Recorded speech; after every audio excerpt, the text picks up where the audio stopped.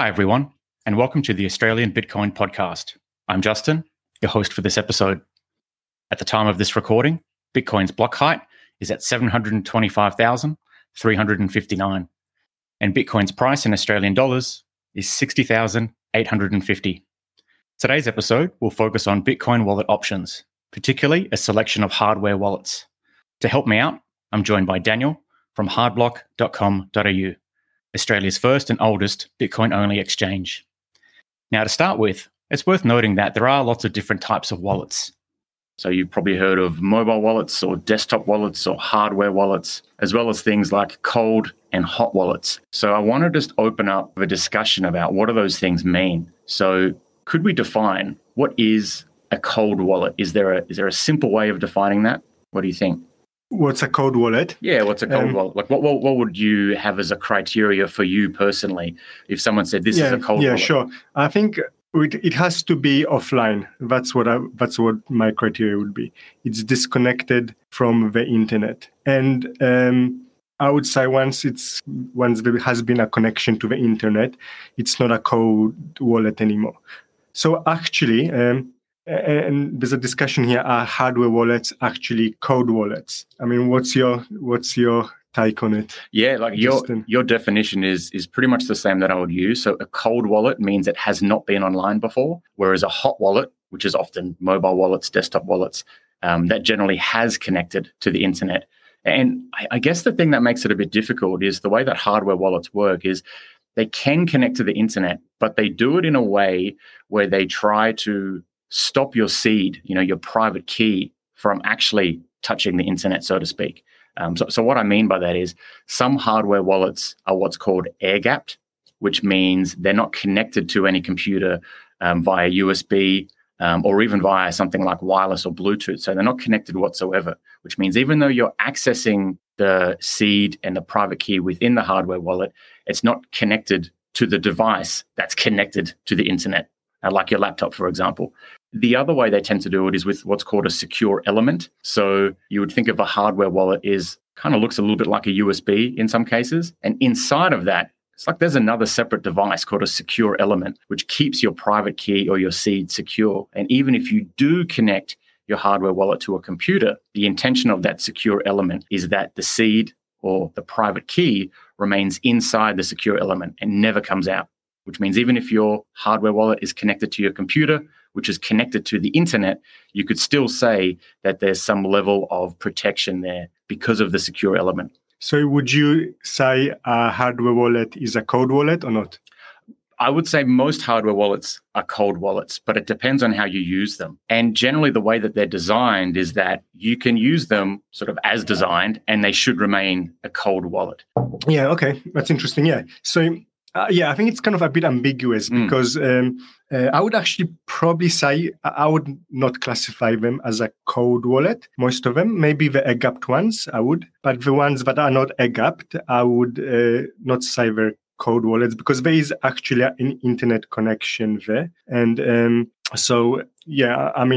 keys never leave the hardware wallet, but the actual transactions get signed. So they get sent, there's a connection there, and they get signed on the hardware device and then sent back to the computer. But since there is a connection there and the computer there is connected to the internet, my take would be that strictly speaking, hardware wallet isn't a cold wallet. But again, it's a bit blurry.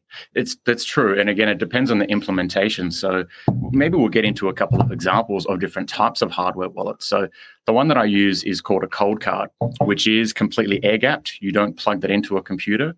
And there is also a secure element within the Coldcard. So I would consider that to be a true cold wallet in the sense that it never connects directly to the internet and never connects to a device that connects to the internet either. Whereas there's two other very prominent hardware wallets, and don't get me wrong, there's not just these three that we talk about today. There is more than this, but these are the most prominent. There's also Trezor and Ledger. And from my understanding, Trezor doesn't have a secure element, while Ledger does have a secure element. And both devices do connect to a computer. So I guess with this sort of definition of a cold wallet is only offline, you might say a Trezor and a Ledger aren't strictly cold wallets, even though they have some protections in place. What do you think about that? Yeah, I think I'd agree with that, yes. So I want to talk a little bit about, because this is for beginners, how would you use one of these devices? And so we've all had a bit of an experiment with different types of hardware wallets. And by we all, I mean a hard block. We've tested a few out. So I was curious to pick your brain, Daniel, about the Trezor wallet. How does it work roughly? Yeah, sure. Okay, so the Trezor wallet.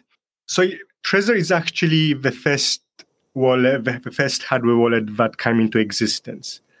So it was created by Satoshi Labs. I think it was back in around 2013 or 14. It has a long kind of reputation and has a good reputation. The company that created it, Satoshi Lab, is a very reputable Bitcoin company. They also created the first mining pool. I think they really adhere to the ethos of Bitcoin. And I think that's important because, like, who is actually creating the wallet? I mean, there's a bit of trust there. So you want to know that it's created by trustworthy and reputable people. And I believe Satoshi Labs, who created it, are such people. So to summarize it, it's key things. It is open source. It's not air-gapped. It does not have a secure element. And how would someone use it? Yeah. So you take it and you plug it into your device, don't you? Like your computer? Correct. Yeah. So basically it's a little similar to a little USB device. You plug it into your computer. You need to plug it in to use it. And then you need to use the wallet software on your computer. So you can it's web-based, or you can install a version of the software on your desktop. And but to use the software to actually send the transactions, you need the physical USB device plugged in. So that's how it works. So with Trezor, there's two different versions of a Trezor wallet. There's the Trezor T and there's the Trezor One. Difference between them is the Trezor T is around 294 Australian dollars. The Trezor One is 92. So Trezor One is significantly cheaper. And I would suggest that for most people, Trezor One is good enough. I don't think they need the Trezor T. But just brief, because I often get this question, what's the difference, which one they should get? I think Trezor One is good enough.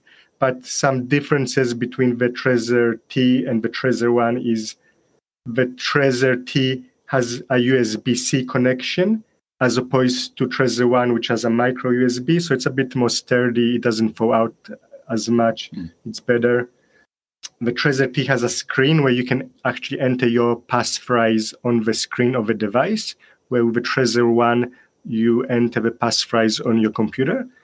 The Trezor T also has more support for shitcoins. Probably most notably, Trezor T supports Monero. And Monero is actually, as far as shitcoins go. It's my favorite shitcoin. Yeah, that's right. Yeah, mine too. So actually, the Trezor One doesn't support Monero, but the Trezor T does support Monero. The other key difference between Trezor and the other wallets is Trezor is completely open sourced. There's actually schematics online for the actual code of the wallet, but also the firmware and everything. So you can, if somebody wants, they can get a soldering iron, buy the equipment. It actually lists what other parts, and you can just recreate it yourself. You don't need to buy it. You can buy the components and just create the whole hardware wallet yourself. Everything is there. Everything is open source. So there's some benefits for that. And again, it goes kind of to the ethos of Bitcoin about being open source. And the benefit from a security perspective is because everything is open, it's visible, and people can analyze it and find any vulnerabilities and report them. I'll just jump in there really quickly with something. I think that's a really good point, because sometimes people will say, well, what's the point of it being open source? I can't check the code myself anyway. But the thing is, it's not about us individually checking the code. It's about having a community and knowing that there are a lot of other people, especially adversaries. There's competitors of Trezor that will be looking over Trezor's code, looking for issues so they can say, hey, look, there's an issue here. Why don't you use our hardware wallet instead? So generally open source, it just gives you the peace of mind to know that there's been many, many eyes, perhaps with more expertise than ourselves, have looked over it. And therefore, even if you can't, you're not a coder and you don't know how to analyze it, someone else has. So, correct. I agree. So another difference is between the other wallets is it does not have a secure element. So again, there's some benefits and downsides to that. So a secure element is an element within the device that's much more secure and prevents different types of side channel attacks. So Trezor does not have it, but usually these secure elements are closed source. The other wallets which have those elements, again, we don't actually know what's inside those elements, so we don't know what's happening there. Trezor doesn't have them, but we know what's there. That's true, yeah. That applies to most hardware wallets, except for Coldcard. So Coldcard has an open source secure element, whereas, say, Ledger, for example, doesn't. Yeah, you're absolutely right. Yeah, okay. So I just one other thing I wanted to address regarding Trezor wallet. About 1 or 2 years ago, there was a disclosure of a vulnerability. So Kraken, the exchange, made a disclosure about a vulnerability in Trezor, and it's related to not having the secure element. The vulnerability was an attacker had the actual physical Trezor device. They could pretty cheaply extract the seed phrase and then brute force the PIN to access the wallet. So that's a reasonably serious vulnerability. Having said that, though, it's important to remember this was only something that was demonstrated in kind of experimental conditions. There's no evidence that this has been exploited in the wild. True. And that's in security, that's something that has to be taken into account of, because often attacks are demonstrated in a lab environment, but it's like how often are these actually used in real life? There's no demonstration this was. But that is a vulnerability. That vulnerability hasn't been actually fixed. It's not. I don't think it's possible to fix it without creating a secure element. There is a way to prevent it is by having an additional passphrase. So what's actually recommended is to have a passphrase with your hardware wallet, which is the seed. So to differentiate between the seed phrase and the passphrase. The seed phrase is what restores the wallet, but the passphrase is kind of like an addition towards the seed phrase. It's like the 25th word of the seed phrase. So it's an extra password. So it makes it a bit more complicated to use because each time you try to use the wallet, you don't have to just plug it in. You have to enter like a big long password. But having that long password prevents the vulnerability in case an attacker has a physical device. If you have a passphrase, if they have a physical device, they cannot steal your funds. I want to jump in maybe and just quickly define, because I think passphrases are a really cool tool that seem to be underutilized. So if you think about, you have your seed words, which is either 12 to 24 words that restores the wallet, and the passphrase ends up being called either a 13th word or a 25th word, depending on how many your original seed words were, whether they're 12 or 24. But the point being is that your wallet is restored by combining those two. So if you have, say, a 24-word seed phrase, and then you also have a passphrase on top, you actually need both to be able to restore your wallet.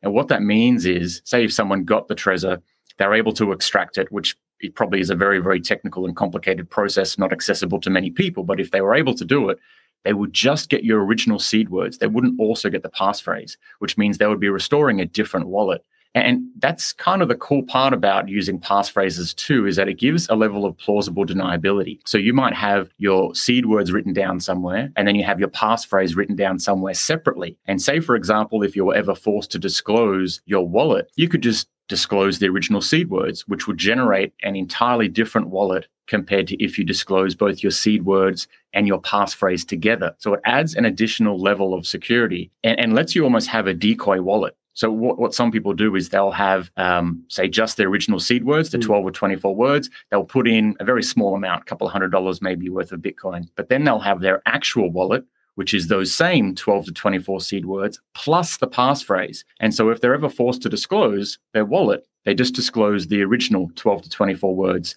And the attacker, they only get access to a couple of $100 worth of Bitcoin. And that seems plausible because there is actually Bitcoin in that wallet, whereas you get to keep your full wallet, which is the 12 to 24 C words plus the passphrase. So I think it's just good to clarify that, because sometimes we mix up passphrase with password and we think it's like a whole separate thing, but it's actually part of your seed words, but can be used with Trezors, even Ledger and Coldcard. In fact, most wallets have the ability to add a passphrase to your 12 to 24 word seed phrase, if that makes sense.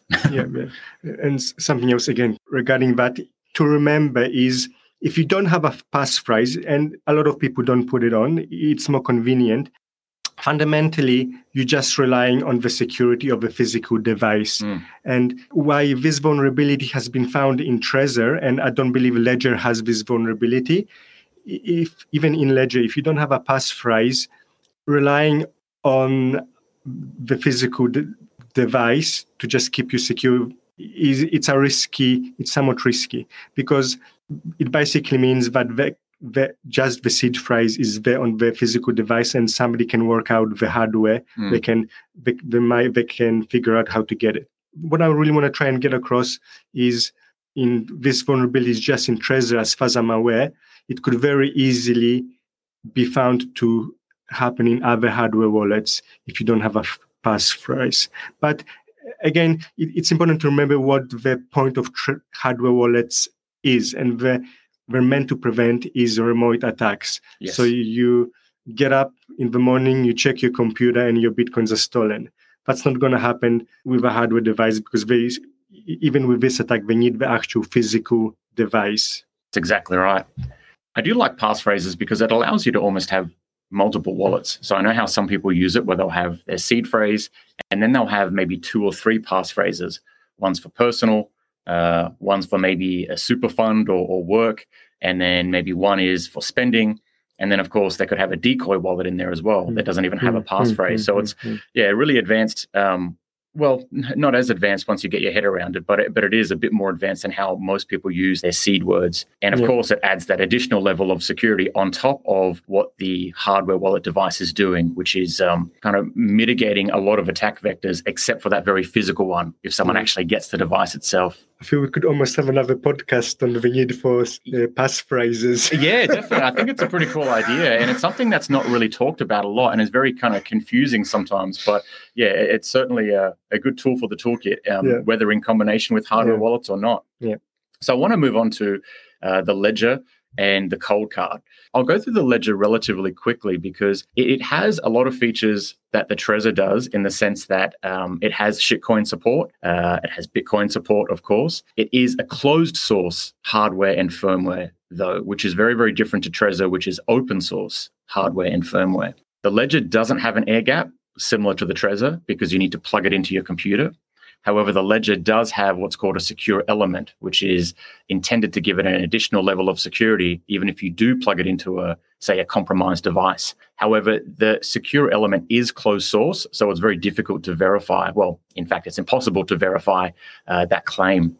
So that, in my mind, the difference between these two, so the Ledger and the Trezor, is that although the Trezor has shitcoin support, you get to choose the firmware that you install on it. And they do have a Bitcoin-only firmware, which means you can just install that if you only intend to use it for Bitcoin.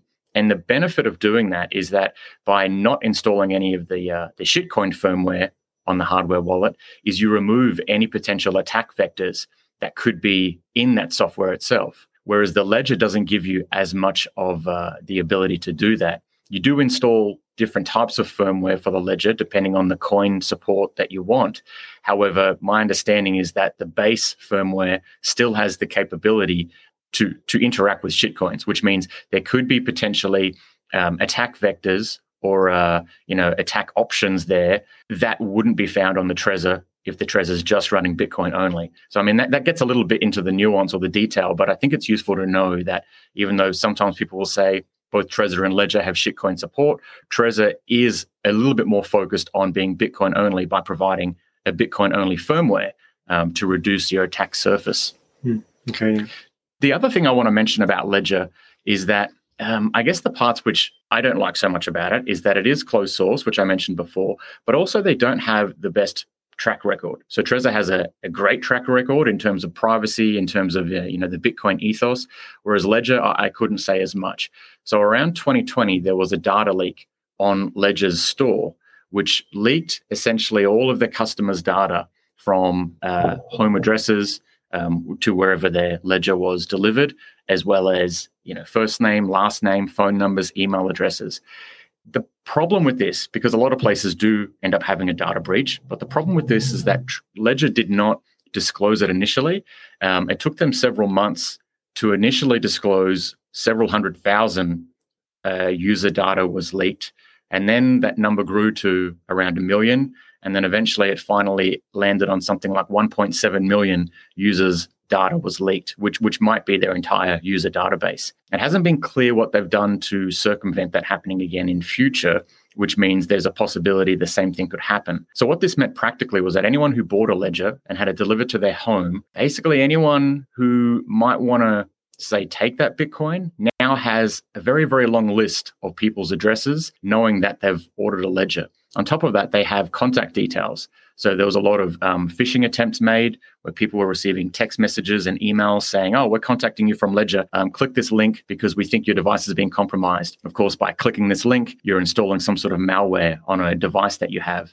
That might not give them access directly to your Ledger, but it does give them access to your devices, which normally there's plenty of sensitive data on there anyway. So I guess it's useful to keep in mind the reputation of an organization as, how they deal with things like data breaches in the past or in the future, as well as, again, that whole concept of closed source makes it very difficult to verify claims. Yeah, right. And what I would add to that is people often say that it was just the website that got hacked, not the physical device, which is true. But to me, if your business is security, like Ledger, you should secure your website. Yeah, that's a very good point. Definitely.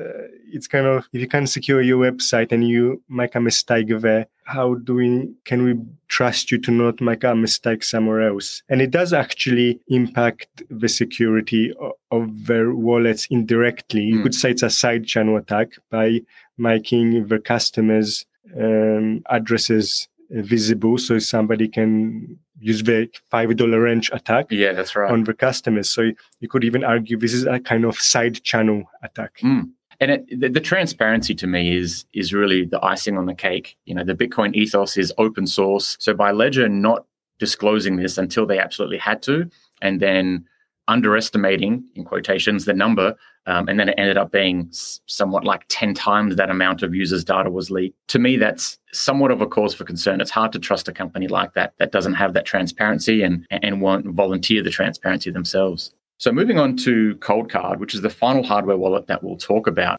Going back to that conversation about, is a hardware wallet truly air-gapped or truly cold? Coldcard is the only one that is truly air-gapped because you don't plug it into a device. So the way that it works is you use either the device as a standalone, which means that you would say, and just quickly so you understand what it looks like, it's about the size of the palm of your hand and it looks like a calculator.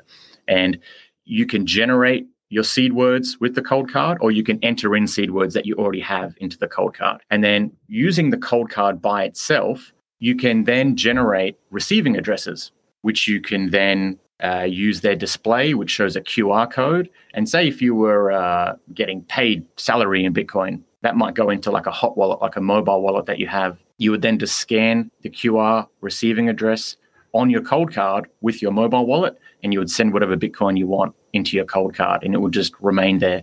Alternatively, you can actually use the Coldcard with another type of software wallet. They don't have their own software wallet, whereas Trezor and Ledger do, but it integrates with the vast majority of software wallets like Sparrow Wallet or Blue Wallet. And the way that it interacts is just through micro SD. So you would go on the Coldcard, you would say, I want to export this to another wallet.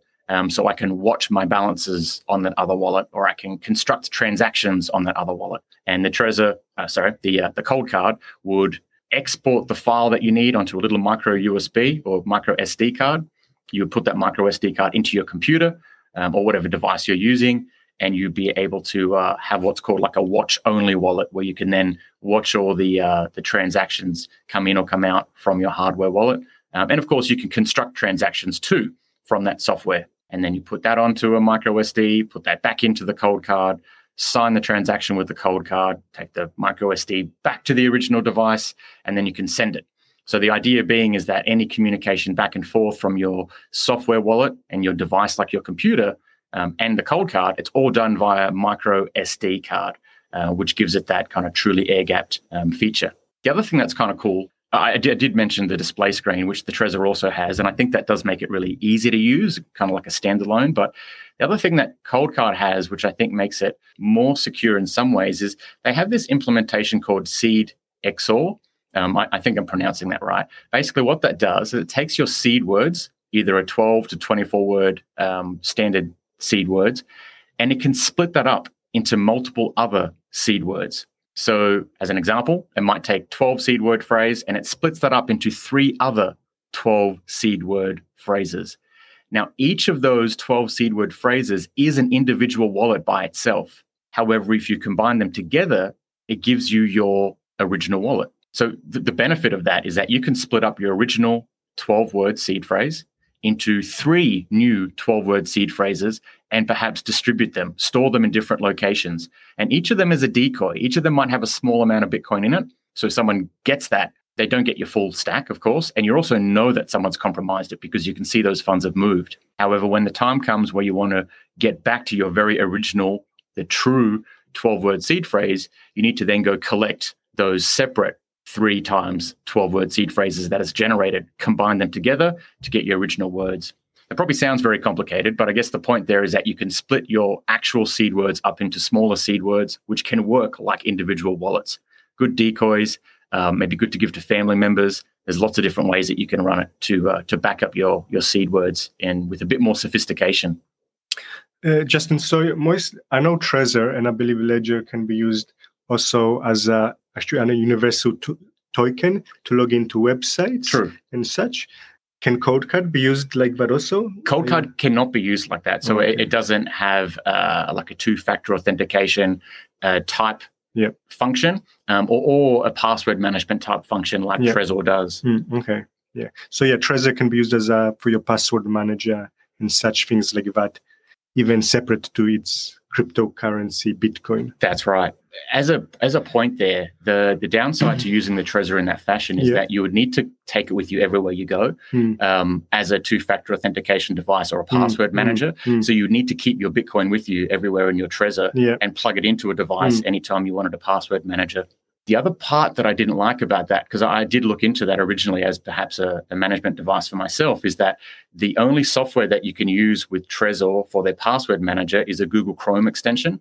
And if you've read any of my Twitter posts, you know that I'm very much against Google Chrome. I think there's some very good privacy maintaining browsers. For users that see their threat model as being relatively low risk, that might not be an issue. But I personally wouldn't like to carry my Trezor with me everywhere just as a password manager, have to plug it into my computer each time, and then also use Google Chrome to be able to manage it.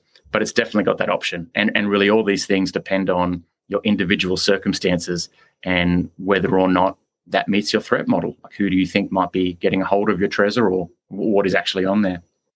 I guess a final point on both the Ledger and the Coldcard, and maybe, let me know if this is the same, Daniel, with Trezor, is that they have, say, like a duress pin. So on the Coldcard, there's something called a duress pin where if someone, like a $5 wrench attacker says, all right, give me your Bitcoin, put in the passphrase, put in the seed words, put in the pin, whatever you need to, you can actually put in a specific pin that you set earlier that will cause a different wallet to open up on the Coldcard, like a decoy wallet.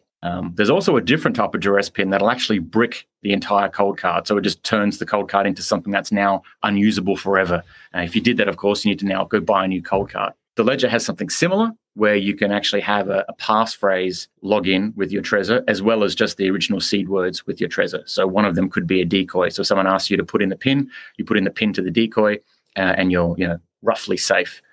Does the Trezor have something like that? Apart from the passphrase, I guess? Yeah, I'm not aware. You can create a separate wallet with a separate passphrase, and you can use that as a decoy. Yeah. I'm not aware of anything like that. Like a duress or a brick pin. I think the passphrase does more than enough because that's really, if you had a $5 wrench attacker saying, open up your hardware wallet, and then you bricked the hardware wallet, I think they might know that that you've got a strategy there. Whereas if you open up a decoy, which simply all you need is a different passphrase, that would be more than enough. So the Trezor's probably got good security comparable as well. Right. For the audience who might not be familiar with the term, what's a $5 wrench attack? $5 wrench attack is probably the cheapest type of hack attack, because it's not really a hack. It's someone that goes and buys a $5 wrench from the hardware store, which is probably actually more like a $10 wrench attack now with inflation. They then bring that $5 or $10 wrench to your house because they know you have Bitcoin because a ledger leaked your details, unfortunately. They knock on the door, you open the door, they say, I'm going to bash you with this $5 or $10 wrench unless you give me your Bitcoin, which I know you own because I've seen your name on this list of 1.7 million users whose data was leaked. So that's a $5 wrench attack. And that's why it's good to have something in mind for that, because although it's unlikely, it's probably the lowest hanging fruit for an attacker to get Bitcoin, because hacking someone remotely or, getting physical access to a hardware wallet and being able to extract the seed words, that's all very sophisticated. It usually requires specific hardware, a lot of knowledge about hacking and, those sort of attacks. So $5 wrench attack or $10 wrench attack is more accessible. So something that you definitely want to keep in mind as low-hanging fruit that you want to mitigate against. Yeah. And something I just also wanted to add is we talk about these attacks, and I hope we're not scaring people because it's important to remember, because I don't really know of hardly any situations where people lost Bitcoins due to an attack in hardware wallets. It's much better than holding your Bitcoin on an exchange. And I've had plenty of cases of people losing money in such a situation. True. Like attacks on hardware wallets were basically unheard of. And just to give you an example, we talk about all these complicated attack vectors and things. The attacks I have heard on hardware wallets, and this might be very amusing, it's a very simple, basic attack, which was basically some people on eBay, they were selling hardware wallets, and you might think, oh, they physically tampered, they done some crazy stuff, but that wasn't the case. They were selling the hardware wallets. The wallets were genuine, but they simply shipped the wallets with the seed phrase already. And people who weren't familiar with what they were doing, instead of creating a new wallet with a new seed phrase, they thought they had to use the existing seed phrase because the attackers provided them instruction, use this seed phrase to create your wallet. Yeah. But they actually restored a wallet which the attacker created. And when they put money onto it, the attacker had access to the wallet. So it's a very simple, very basic kind of attack. And that's the only thing I heard of. And that was pretty rare. But I think just illustrates, we talk about all these complicated things, but it's actually something simple like that got some people. Very true. And I think the other one, probably the most common way that people say lose access to their Bitcoin is that they set up a wallet, but then they don't go through the process of recovering it. As in trying to delete that wallet and now redo it and just make sure that you can get access to it, because it's really user error that tends to be the biggest issue. And then, of course, simple attacks like the one that Daniel just mentioned, having an intermediary put a seed phrase on there for you and say, you have to use this one. So it's just good things to keep in mind. Well, I think that's probably enough for what we intended to cover in this episode, which is just giving people an idea of especially hardware wallets and cold wallets. And we'll talk in a future episode about different types of software wallets, which is when you have a wallet on your desktop or on your mobile device. And of course, you can integrate software wallets with hardware wallets. And we talked a little bit about that in this episode, but we will go into that in more detail next time. So thank you for your time, Daniel. Do you have any kind of final words or goodbyes? Yes. I hope that was useful to people about hardware wallets, that they learned some useful tips. And I guess I would say we do help people with setting up hardware wallets at Hardblock.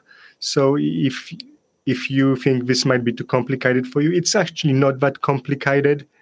But if you do want some help, you can contact us and we'll try and help you out.